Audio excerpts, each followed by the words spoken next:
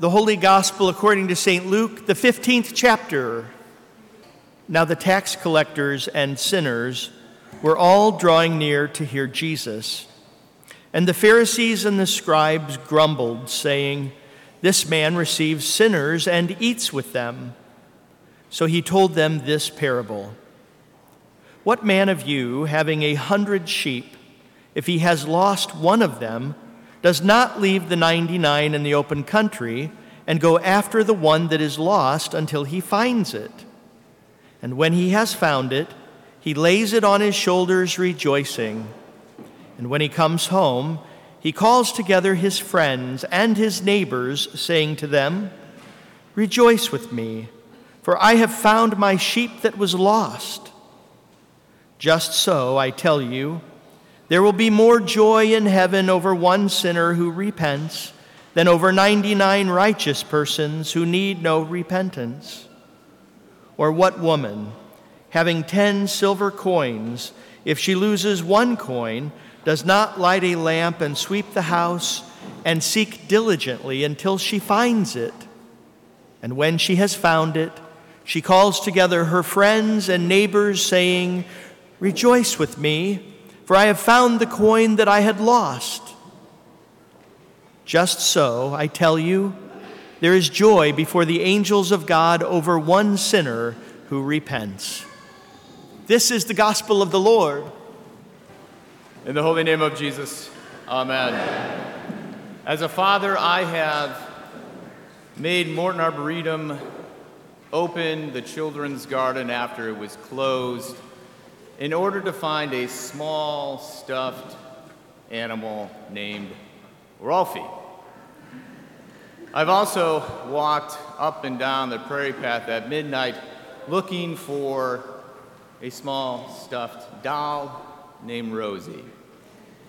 And I can't tell you how many times I've gone downstairs in the basement, the kitchen, the living room, other bedrooms, outside in the car, to find a lamb blanket and a small pillow.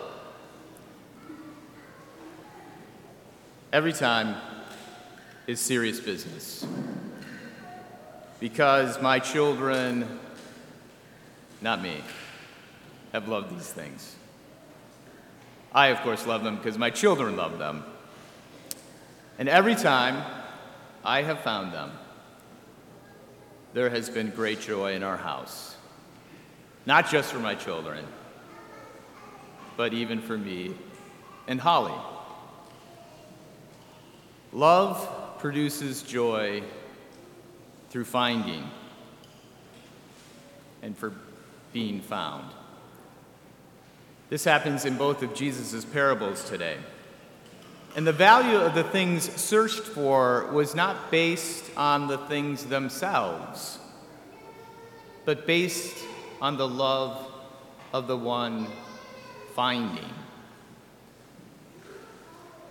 In the first parable, gaining 1% of your flock is not worth losing 99% of your flock.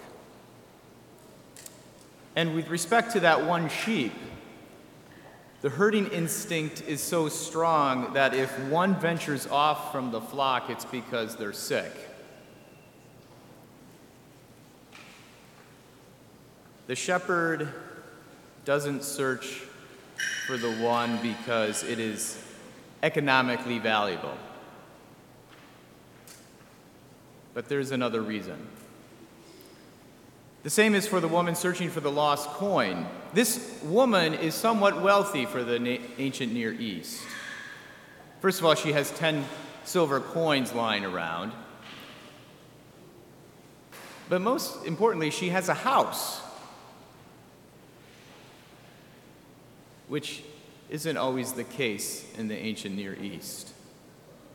For her, losing one coin isn't going to ruin her. It's not going to bankrupt her. Also, since she has a house, in the ancient Near East, you had people who tended to the house, who, of course, would then search for her. But this isn't what happens. Not only does she search for a coin that she doesn't really need, she searches it for herself. For the first listeners of Jesus' parables, they would wonder whether those things were worth all the risk and effort to find. But in both circumstances, the things searched for were for reasons other than economic worth, or for reasons other than what the world would consider valuable. It was because of love. And the result of finding something you love is always joy. The Miraculous Journey of Edward Tulane is a children's novel by the author Kate DiCamillo. It's a beautiful story, and there might be a spoiler alert here. But it is a beautiful story about being found by someone who loves you. The main character is a toy China rabbit named Edward, who is loved by a young girl named Abilene. Even though Edward is greatly loved by Abilene, he is self-centered and self-absorbed. So he's not very likable at first. In a strange accident, Edward is lost overboard the Queen Mary and spends months at the bottom of the ocean. He's eventually caught by a fisherman who is just the first in a long line of new owners. And each owner teaches Edward something about being loved and about loving in return. Then after decades, precisely 30 years of wandering from trash heaps to sheds to diners to train cars and shacks, and his head breaks. And he's given to a toy restorer who owns a toy store. Once his cracks are fixed, he's ready to be loved and to fully love. But no one comes for him. He sits alone on the shelf at the toy store for a long time until a miracle happens. One day, a young girl named Maggie comes and picks him up as if she was looking specifically for him. Edward is found. But there's even more joy. The joy begins when Maggie shows him to her mother, who turns out to be Abilene, who's wearing a part of Edward, his outfit, around her neck, close to her heart, who's loved Edward so much. Once Edward is found, of course, there is great joy, not only for Edward, but for Abilene and for Maggie, and of course, for you, the reader. Today's parables show Jesus will find everyone who is lost because of his love, not because of how great they are. See, my children have plenty of other stuffed animals. Or rather than spending all that time and effort looking for them, I could have found the same kind of stuffed animal just to replace their lost ones. But we all know that would never bring joy. Those $10 toys are priceless because they have been loved by my children. The love they are loved with makes them worth finding. See, everyone is lost in the gospel reading. The Pharisees, the scribes, the tax collectors, the sinners, and us reading the gospel reading. We are all either a lost sheep or a lost coin. And none of us are worth being loved because of what we've done in life. Everyone's broken. Everyone's self-absorbed. None of us are perfect because we are sinners.